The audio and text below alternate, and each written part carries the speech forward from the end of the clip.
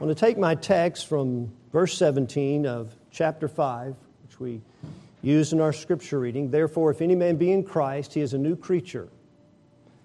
Old things are passed away. Behold, all things are become new, and all things are of God. So my title is A New Creature. A new creature. Last Sunday we looked at the ministry of reconciliation, how Paul is defending the integrity of his ministry. He's being criticized by some at the church at Corinth and also by the false apostles who are influencing this church. So although it's distasteful to him, he has to defend his ministry for the sake of the church and for the sake of their welfare. So in these passages, he's being a bit autobiographical. He's telling somewhat of his own conversion, but then he's instructing the church and he's telling us theological realities about our own change, how we become new creatures in Christ Jesus.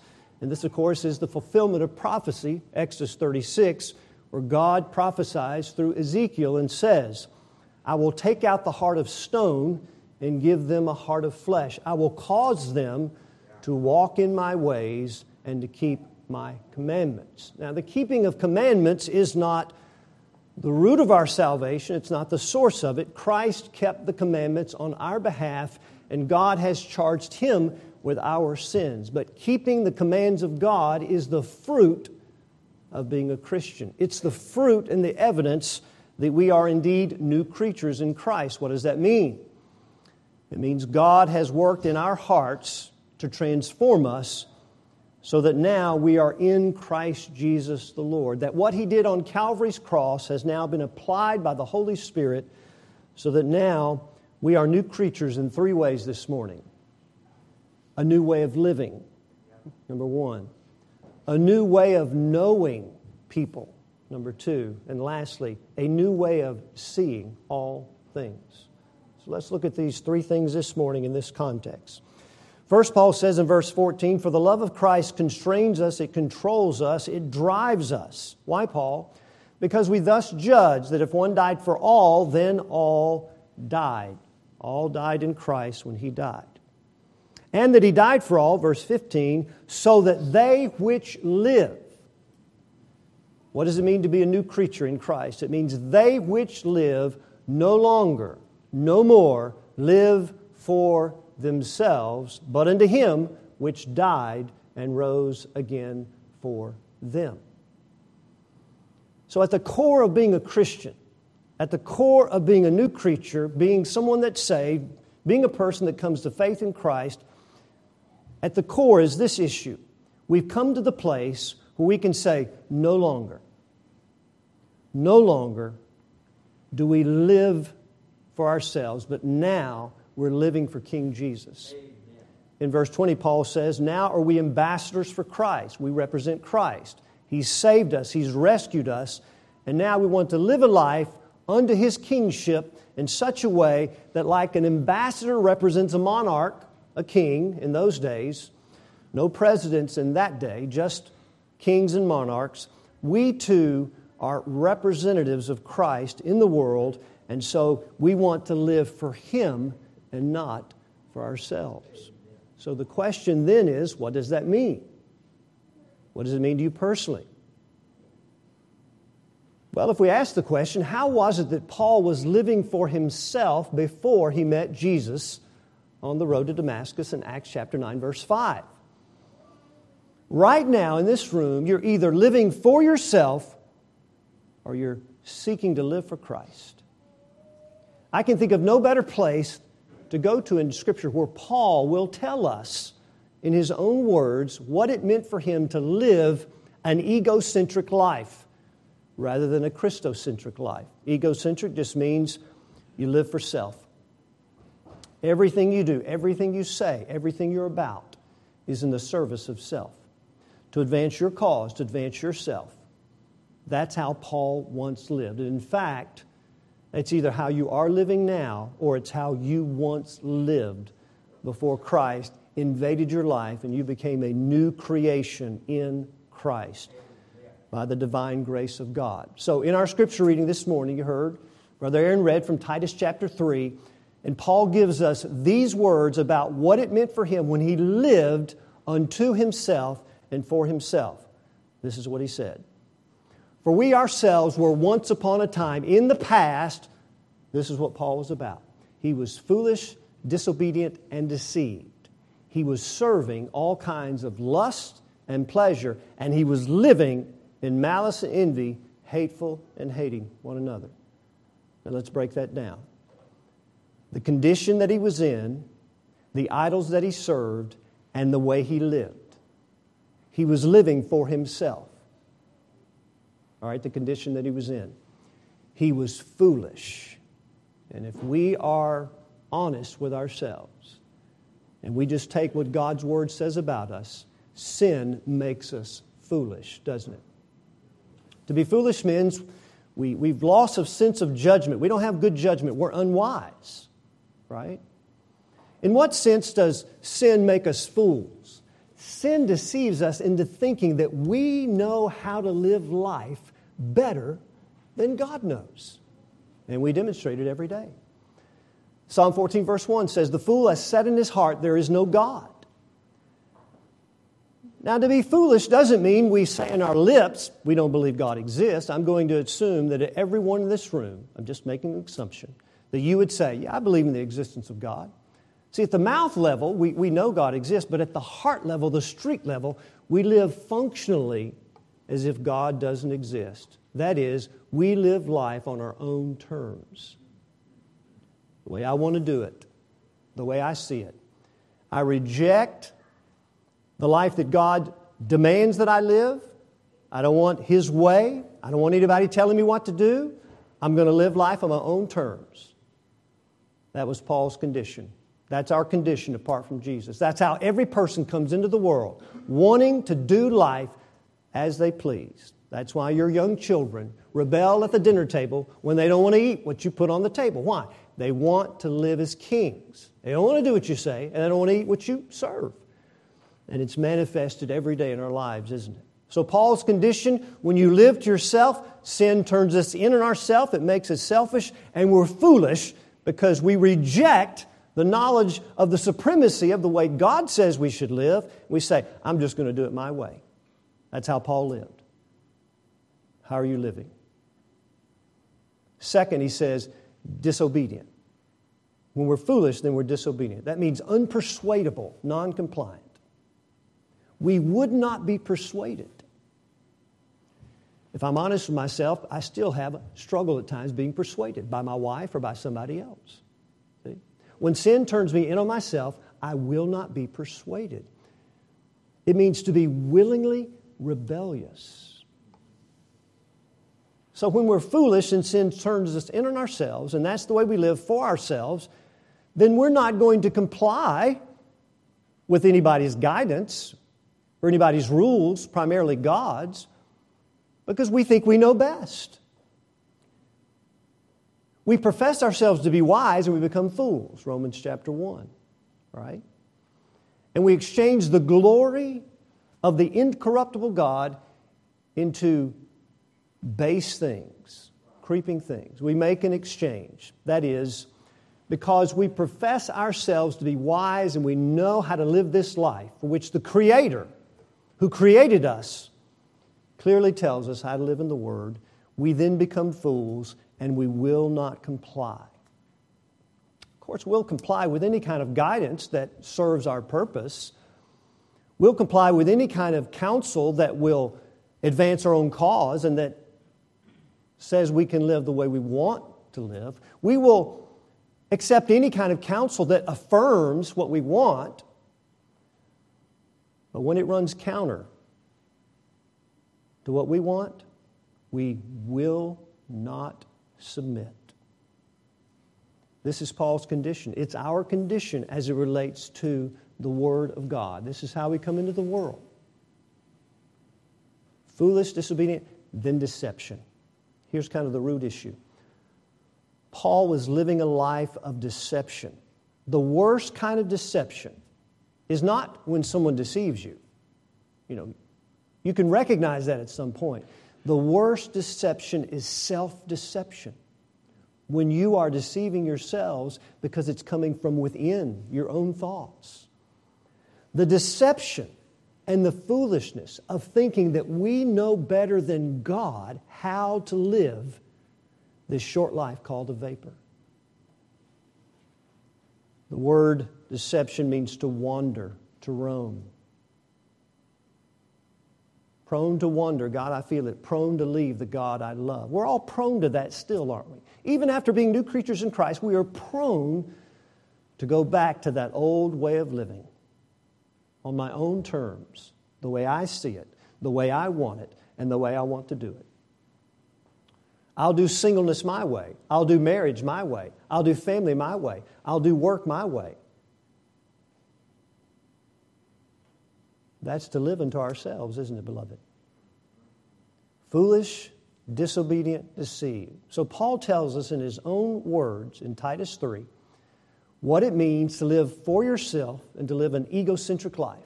You just do life on your own. And, that Bible's a good book, but I'm not going to hear it. It's not for me. Now, in that condition, Paul gives us two gods that he served, and you're either serving those gods this morning or you once did. Nobody's exempt here. Paul said in that condition, he uses a participle, serving. It said, serving all kinds of lusts and pleasures. The word pleasures is the Greek word hedone, which we get our English word hedonist. Paul was a religious hedonist. A hedonist is someone who maximizes pleasure in life. I mean, they pursue pleasure to the fullness. Paul, interestingly, was a religious hedonist. He got his pleasure out of religion. He wanted everybody to make much of him. He wanted everybody to tell him how good he was. He wanted everybody to tell him how righteous he was. And he was just using religion for the advancement of his own self-centered pleasures, serving the gods of your own desires and your own pleasures. Now, what you need to see is that the essence and the nature of sin is contained in that statement. See, we've defined sin as what you do with your hands and where you go with your body and what you say with your mouth. Of course, the Bible makes it clear that that's true. And we often make sin to be, well, if I hurt somebody, well, that's wrong. But if I don't hurt anybody, then I'm okay. But that's not the way God defines sin. He takes it down to the level of what you want and where you find pleasure. And that makes us all sinners, doesn't it? Listen to the essence of evil in Jeremiah chapter 2, where God says, "Be astonished, O heavens. Be horribly afraid." Why? My people have committed two evils. Two evils. God's going to reduce the nation of Israel with all that they were down to two evils. What do you think it is? Must have been killing or adultery or something really bad. Mass murder. Two evils, here they are. You've forsaken me, the fountain of living waters, and you started digging your own wells. That is the essence of evil. You know what that means about us? We are sinners, and at core, as God defines it, we are evil. Now, I'm not talking about my definition. I don't think you people are evil. What's evil, according to God? When we serve the idols of desire and hedonistic pleasures, that is, when we pursue pleasure apart from God, that's evil. Now look at the imagery in Jeremiah chapter 2. He says, we dig wells that are broken. What is a functional well? I picture a well on the hillside with stone and little A-frame roof over it with a crank on it with a rope and a pail on it. A functional well, you drop the bucket into the water and then you crank it up. And you've got water and you drink the water and it satisfies your thirst. That's a functioning well. Now what's a non-functioning well? A well that you keep dropping down and it brings up an empty bucket. Or maybe it lasts for a little while and then it's empty all over again.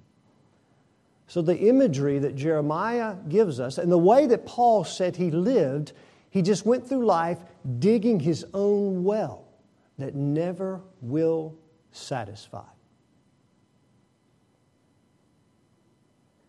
But God is the well that does what? He satisfies the soul. Amen. So the essence of sin, the essence of living for ourselves, means we will live life to pursue pleasures that have nothing to do with the supremacy of Christ and God. Now, when we live that way, we're going to see in Paul, it starts to work out in your mouth, in your hands, what you do with your body, and where you walk with your feet. But at its core, it's in your soul, it's in your heart, it's in your thinking. So Paul is a religious hedonist. He lives for himself, and he's going to use every relationship, every person, every event, everything to maximize his own selfish pleasures. Now, you would have to confess you've either lived that way or maybe you're living that way now. That everything in your life serves one purpose, and you're the king. You're going to live and use everything in your life to serve your purpose of maximizing your own joy, which is at the heart of self-centeredness. So whatever pleases you, whatever makes you tick, whatever you want out of life, as long as it doesn't hurt anybody, that's where you're going. We find from God's Word, if it departs from God and treats Him like He's a broken well, it's sin. Now look at the outcome of the way that Paul used to live. Now here's how it works out in his lips and his life. Here's the next participle. So he's foolish, disobedient, he's deceived. That's his condition when he lived for himself. Then he's serving all kinds of lust and pleasures because he expects the object of what he's looking to deliver on what he wants out of life. So he's going after it. Now he's living in what? Malice and envy, hateful and hating one another. So what's spewing out of his mouth? Hatred. He's malicious. He's bitter. He didn't like it when people advance in front of him. He's envious. And what did he do when he was envious of Christ and the followers of Christ? Well, he started killing them. He thought he was doing God a service. What do you do when someone advances in front of you? Right? Maybe things are going a little better for them and you want what they've got. Does it make you upset? Do you get malicious? Do you talk about that person? Are you angry? Are you frustrated? See, that's a key evidence that we're serving the wrong God. And we're upset because that person is getting in on the joy of this life that we're after, and then it causes us to live a certain way. So Paul describes, as we look at our text, what does it mean when we live for ourselves before we were new creatures in Christ? The things that Paul lays out in Titus 3. Now here's the question. If we now are living unto Him that died and rose again, what does that mean? Are we to assume then that it means then, it's a killjoy? How some people think of Christianity, put on the straitjacket, live a life of no joy, got to say no to everything. Well, listen to what Paul says in the same context in Titus chapter 3. But after the kindness and love of God our Savior appeared. Now, what's Paul talking about in our text? The love of Christ controls him. After Paul saw the love of Christ and he experienced it in his own soul by faith, how does Paul live now? He lives for something superior than 80 years of pleasure and eternal death. My mother used to say to me when I would sit down at the table for lunch when I was younger, "Your eyes are way too big," she would say, which means I piled up the plate and I couldn't take in what I put on the plate. My stomach was not big enough. That's not our problem. Our problem is our eyes are way too small. When we pile up our plate with living life for shadow pleasures that won't last, we are being so small. When all the while there's the love of Christ and the delight of His love spiritually that fills the soul and never runs dry. See? So to live unto Him doesn't mean the death of all joy and the death of all pleasure. It means the birth and the purification of joy and pleasure that's superior than anything created in this world. Everything you pursue in this life will leave you empty. You probably can already point to something in your life. You thought, if I just get that, if I just have this relationship, if I can just get that thing, and then it fell apart.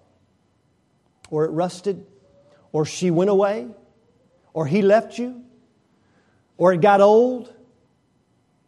Giving witness to what? It cannot satisfy.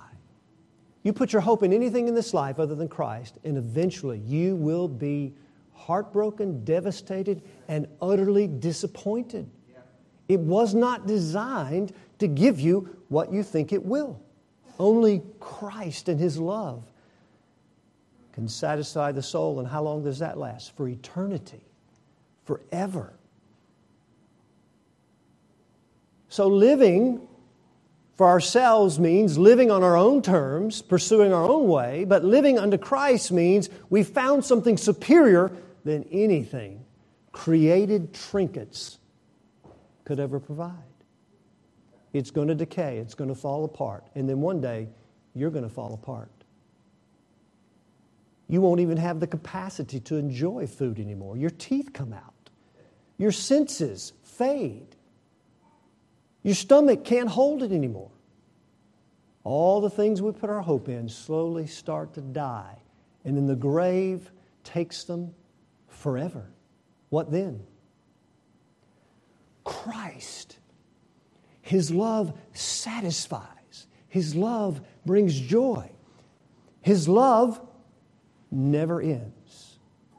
So that means also, if we're no longer living into ourselves, but living unto Him that died and rose again, we've got to put to death those pleasures that still tempt us. Mainly the sinful ones, right? See? Is anybody still tempted with the pleasures of this world? The pleasures of sin, which are for just a short time and bring grief, guilt, heartache, consequences? Is anybody tempted? Yeah. We're tempted. So, to deny yourself as a Christian is not to deny yourself joy. It's to practice self-denial from things that really don't bring you any joy. Now listen to Jesus in Mark chapter 8. I'll turn there if you'd like to. Mark chapter 8. Jesus is going to tell Peter and his disciples about self-denial. And again, we have this picture of self-denial, which means put on a straitjacket, no joy, no fun, no pleasures in life. But listen how Jesus reasons through self-denial and how He points to the power of self-denial. So in verse 34 of Mark 8, Jesus says, "And when He had called the people unto Him with His disciples, He said unto them, Whosoever will come after me," that is to be a Christian, "let him do what? Deny himself." You got to give up something. And do what? "Take up his cross and follow me.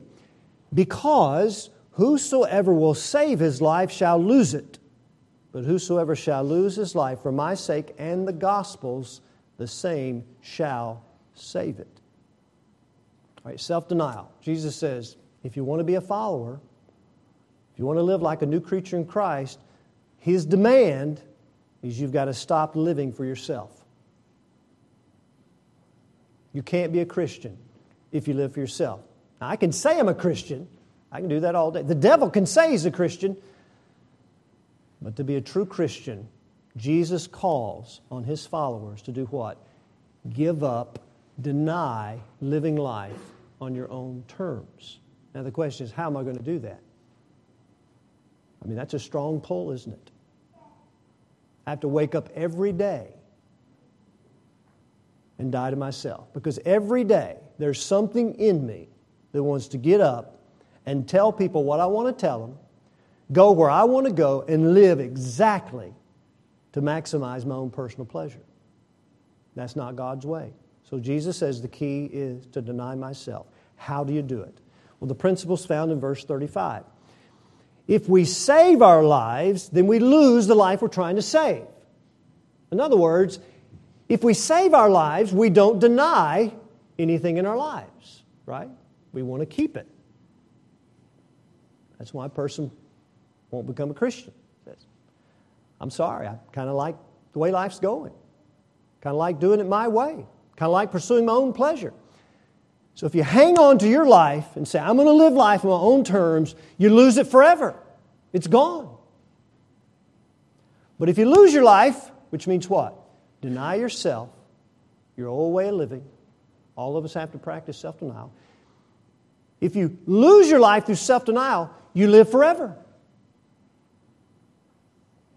Now the principle that we find in verse 35 is Jesus says, lose your life for His sake and the gospel's. Right? For what shall a man profit if he gain the whole world? So the person that says, I'm going to live life on my own terms, I'm not going to deny myself anything. I mean, I may have to because I can't get it, or something gets in the way, or I don't have enough money, or I may go to jail, but otherwise, I'm going to live life on my own terms. I'm going to save my life, which means you lose it, because you're trying to gain the whole world. Isn't that it? If you don't deny yourself, you're seeking gain. That's it. It makes sense, doesn't it? Why do you live the way you do? I just want to gain. I want more money, I want more power. Whatever it is that I'm serving, I want the gain. And now look at the counterpoint. If you lose yourself through self-denial, for Jesus' sake, you'll be a gainer. And the key is, for Jesus' sake. And let me give you an illustration. If you want to shed a few pounds, get a little stronger, get a little healthier, you're going to have to go to the gym. You're going to have to stop eating those donuts. You've got to deny something, even if it's your time. You've got to go to the gym 5 days a week. Now, frankly, let me just tell you, my age, it's over. Not worth it to me. Give me the donuts. You guys go to the gym and get buff. I was like that at about 20, but no longer. All right. But when I did that, the principle that drove me to do it? It was the principle of gain and worth. See? Why do you give up that food? Why do you go sweat and grunt and do all that? It's worth it. It has value. It's the gain of shedding the pounds, getting the health, or going around flexing my muscles. That's gain. That's superior gain than what I gave up. Listen to what Jesus is saying. When you see the gain of Christ and His worth and His value, to give up the lesser things of life on your own terms, it's a no-brainer, isn't it? So what Jesus is saying, the power to stop living for yourself and to live for Him, the power of self-denial is to see Christ as superior to the little things you give up. How much greater and superior is the eternal God who is self-sufficient, self-existing, and has always lived in joy and pleasure for eternity than the created pleasures that we say no to. If we don't have that in mind, you know what's going to happen to me? I won't ever give it up. It won't be worth it. It won't be worth it to give up the donuts. It's not worth it to go to the gym because I'm saving my life. I will not deny myself because I want the gain of what I'm eating, what I'm doing. But on the other hand, to live for Christ means to so see Him and His love as superior to all the gains of earth that we say with Paul, to live is Christ and to die is what? Gain. Gain. That's what it means to be a Christian. And if we don't see that, we're not going to make it. See? You say, well, I can't do that. I'm just going to deny that. You're not going to last. It's like Jim Elliot once said, he is no fool that gives up what he cannot keep to gain what he cannot lose. Let me say that again. You are no fool for giving up what you will give up. And you will. Death will claim every joy you have ever had. You're no fool for giving up what you cannot keep to gain the person that you can never lose. And if you never lose Him, you never lose joy and pleasure forever. So we say to the devil, devil, take your water pistol of sex and money and power and prestige and fame, and you go straight to hell, because that's where he'll be. Is it not true? The devil's not ruling over hell. Hell is God's creation for the devil and his angels, right?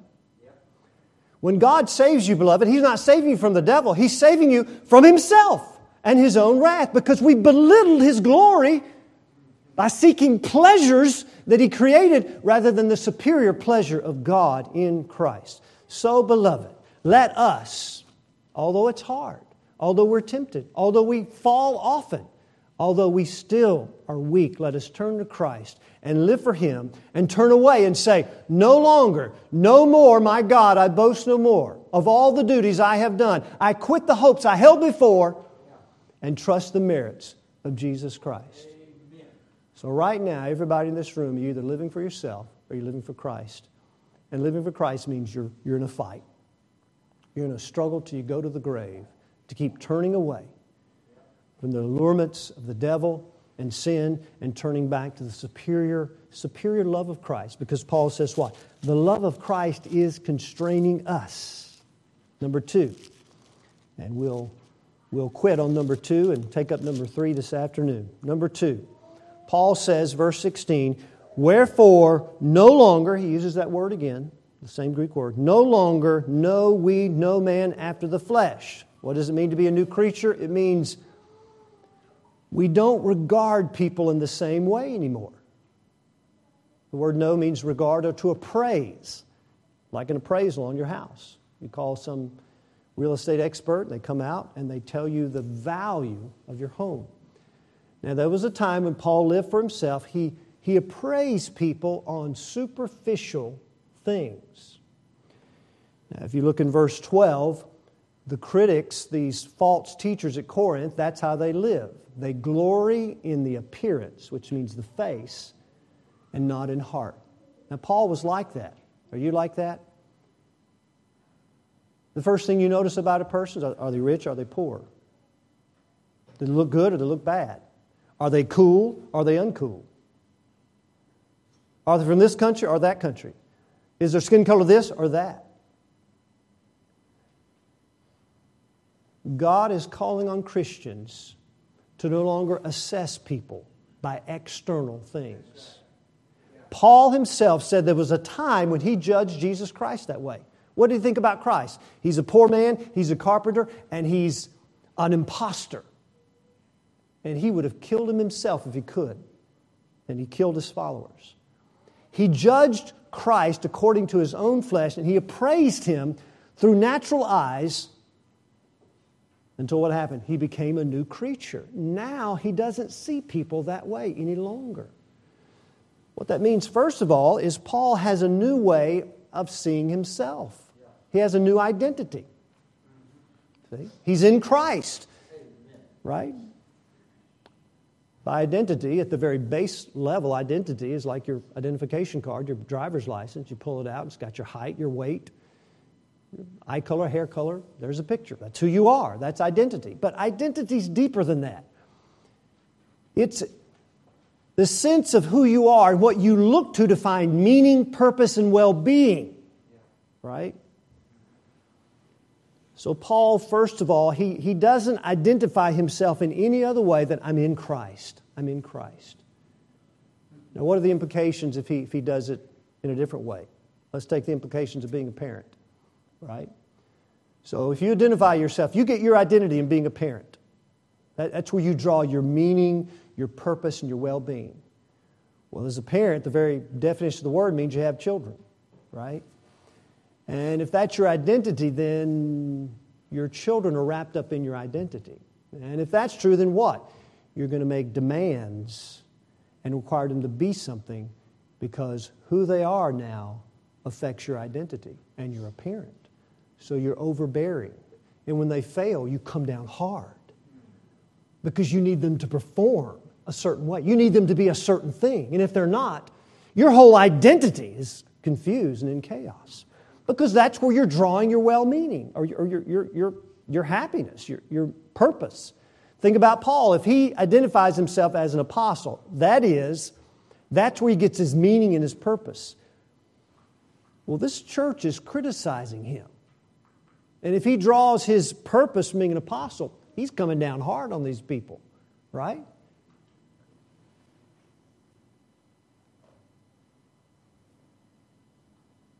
Or if they're not doing very well, they're not a healthy church, well, he's upset. Why? Because his identity is in being a preacher. That's not my identity. Where do you get your identity? Well, I'm successful. I'm an achiever. I'm a hard worker. See? Then in all your relationships, you're going to make demands on people because your identity is connected to that relationship. And they've got to make you look good. So if you've got employees and they're not, you're going to come down hard because you don't care about people. It's just your identity. Paul says, we don't know men after the external appearance anymore, which means he doesn't see himself in that regard. He sees himself in Christ. And then secondly, he doesn't see people based on what's going on the outside. He only sees people one of two ways. They're in Christ or they're not. Now think about the reality. Every person in here this morning, you're in Christ or you're not. You're heaven-bound or you're hell-bound. There's no middle guard. There's no middle place. Right? To be a new creature means to be on the pathway of holiness and the pathway of glory.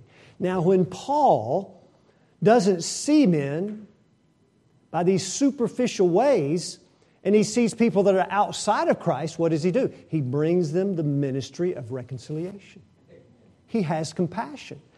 If he sees people as odd or strange or scary, what does he do? He backs off.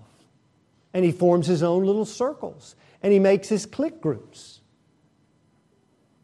And the word of reconciliation goes nowhere. Oh, how critical it is for us as Christians to see people not through outward appearance, but in Christ or not. In Christ or not. Because Paul was given the ministry of reconciliation. The word of reconciliation was committed to him, and it's committed to us. And if we push people away because they don't look like us, they're not like us, we're missing our calling as a church. When Jesus saw people, He didn't see externalities. In Matthew chapter 9, where there was a great multitude that He saw. He saw the multitudes. It must have been a mixed multitude. What did He see? First, He was moved with compassion. He was stirred with compassion. Splanchnizomai is the word, which is the gut area. It's kind of weird, isn't it? Except that's where you feel compassion, isn't it, right? When you get butterflies, you feel compassion. He was emotionally moved with compassion when he saw the crowd because they fainted, they were scattered abroad as sheep having no shepherd. Now think about that. Is that how you see people?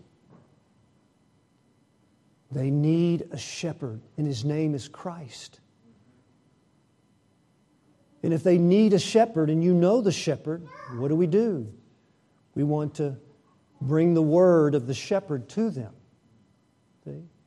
And not stand back or say they're not like us. They don't speak our language. They're different. We're different. So God is calling us to have a gospel disregard for people, as one writer put it. It means we're not regarding them according to the flesh and what they look like. We're regarding them with the gospel, in Christ or out, and we see people as sheep having no shepherd, which means no one to satisfy them, no one to lead them beside the still waters, no one to make them lie down in green pastures, no one to lead them in paths of righteousness for His name's sake. That's Psalm 123 about the great shepherd. No one to anoint their head with oil. These are metaphors. No one to lead them through the valley of the shadow of death. No one to give them a rod and a staff to comfort them. No one to pursue them with goodness and mercy all the days of their lives, because they don't have a shepherd. See, our pipeline of compassion is shut off as soon as we start looking at people with external reality. We miss it as a church. We miss it as Christian, because all we can see is, well, that's different. Well, they don't look like me. Or they're from another country. Well, Paul says, "Know we no man after the flesh anymore." No longer. Why, Paul? Because we're new creatures in Christ. Though we have known Christ after the flesh, we knew Him just as a man, a Jewish man. Paul now sees Him totally different, as King Jesus. And Paul is but an ambassador. And he wants to bring the message of the King, the ways of the King, the words of the King to people. And that means we have to step down off the throne of our lives and stop being king. I wish I could say I don't enjoy being king, but I do. There's something in me that wants nothing more just to be the king of my own life, and it's in you too. But Jesus came and died and rose again so that they which live, new creatures in Christ, should no longer live for themselves, but for Him that died and rose again, so that we would no longer see people as rich or poor, their status, their rank, as cool or uncool, as smart or unsmart, as college educated or uneducated, this side of the tracks or that side of the tracks. We see them as in Christ or out. Therefore, if any man be in Christ. Are you in Christ? Say, how would I know that? Have you confessed Christ and repented of your sins and come to the place where you say, I'm going to make a commitment. I need help. I need prayer. I need Jesus. I need the Holy Spirit, because I can't do this. I'm coming to the parting of ways for loving sin anymore. I love Jesus because He loved me first, and now I want to be a follower of Him that died. And why did He die? Was that just kind of a mistaken death? Was it a tragedy? No, it was the plan of God. God ordained His own Son's death. Why? That He might be made sin for us, that God would count His sin, not His sin, count your sin as His. Jesus had no sin. God would count Him as if it was His sin, although it was yours. He laid it to His charge so that we could be made the righteousness of God in Jesus Christ. Let's pray. Father, thank You for Your word to us. We confess, even to this day, we want to live for ourselves, Lord. It's within us. We're still sinners. We still seek to gratify our own flesh, to live life the way we see it. But Lord, we confess our sin. We come to You and ask You to help us come under Your word, come under the authority of King Jesus, and start living life on Your terms, because that's the best life. The best life we could possibly live is in obedience to the one that knows, the all-wise, the all-merciful, sovereign creator of the universe, who created souls, who created all things, and knows how we should live life. So Lord, forgive us. Lord, help us. And Lord, bless us not to see men based on external things, not to regard men any longer that way. No longer. But to look at people with compassion of being in Christ or out of Christ. And may we bring the word of reconciliation to the world. In Jesus' name we pray. Amen. Amen.